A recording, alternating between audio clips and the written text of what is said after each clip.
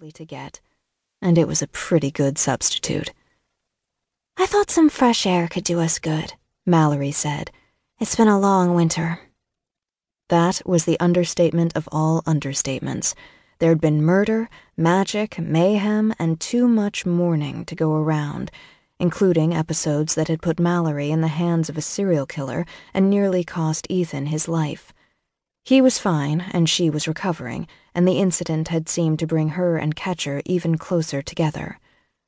Even the vacation Ethan and I had just taken, a trip to the Rocky Mountains of Colorado that should have been filled with relaxation, elk watching, and plenty of sex, had been interrupted by a century-old feud between vampires and shapeshifters. We'd needed a break from our break, so we'd sipped and snacked with Mallory and Catcher on the goodies Margot, the house chef, had packed.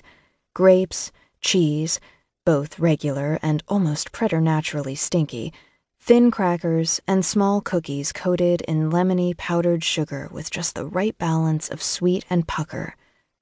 "You've been eyeing that last lemon cookie for 7 minutes.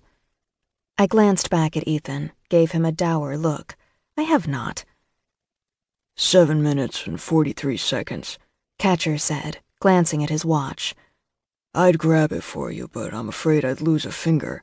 "Stop torturing her," Mallory said, carefully picking up the cookie, handing it gingerly to me, then dusting powdered sugar from her hands. "She can't help her obsession." I started to argue, but by then my mouth was full of cookie. "Not an obsession," I said when I was done. "Fast metabolism and rigorous training schedule. Luke has us on 2-a-days now that Ethan's been upgraded." "Ooh, Ethan 2.0, Mallory said. "I think technically we're now at Ethan 4.0, Catcher pointed out. "Human, vampire, resurrected vampire, AAM member." Ethan snorted, but even he didn't argue with the timeline. "I prefer to think of it as a promotion." "You get a raise out of it?" Catcher asked. "In a manner of speaking, I'll nearly be able to afford to keep Merritt in the culinary style to which she'd like to become accustomed." "You're the one with the expensive taste." I gestured to the bottle of wine. "Do I even want to know how much that cost?" Ethan opened his mouth, closed it again. "Likely not." And there you go. "A vampire cannot survive on Italian hot beefs and mallow cakes alone." "Speak for yourself, fancy pants." "I'm not fancy," Ethan said imperiously. "I'm particular, which is actually a compliment to you." "He did pick you after 400 years of wild oat sowing," Catcher said, earning an elbow from Mallory. He grunted, but he was smiling when he lay back on the blanket, hands crossed behind his head. "You make it sound like Ethan picked her up at a farmer's market," Mallory complained. "That would require Merritt to eat vegetables," Ethan said, grinning at me. "Could you differentiate between a rutabaga and a rhubarb?" "Yes, but only because my grandmother made the best strawberry rhubarb pie I've ever tasted." "I don't think that counts."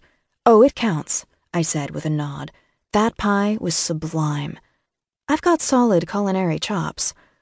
"My culinarily chopped vampire missed a spot of powdered sugar," Ethan said, leaning forward, swiping his thumb across my lip just slowly enough to heat my blood. "Get a room," Catcher groused.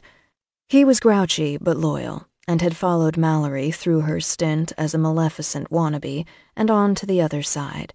He was also unfailingly dedicated to my much-beloved grandfather, which gave him points in my book.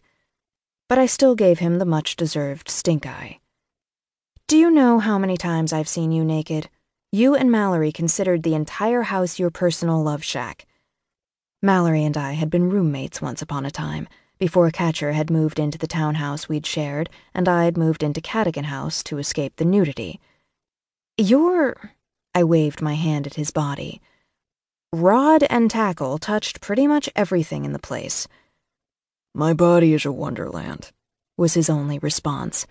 "Be that as it may," Ethan said, "Merritt is not your Alice. I'll thank you to keep your rod and tackle away from her." "Nowhere near my agenda," Catcher assured him. Ethan's phone.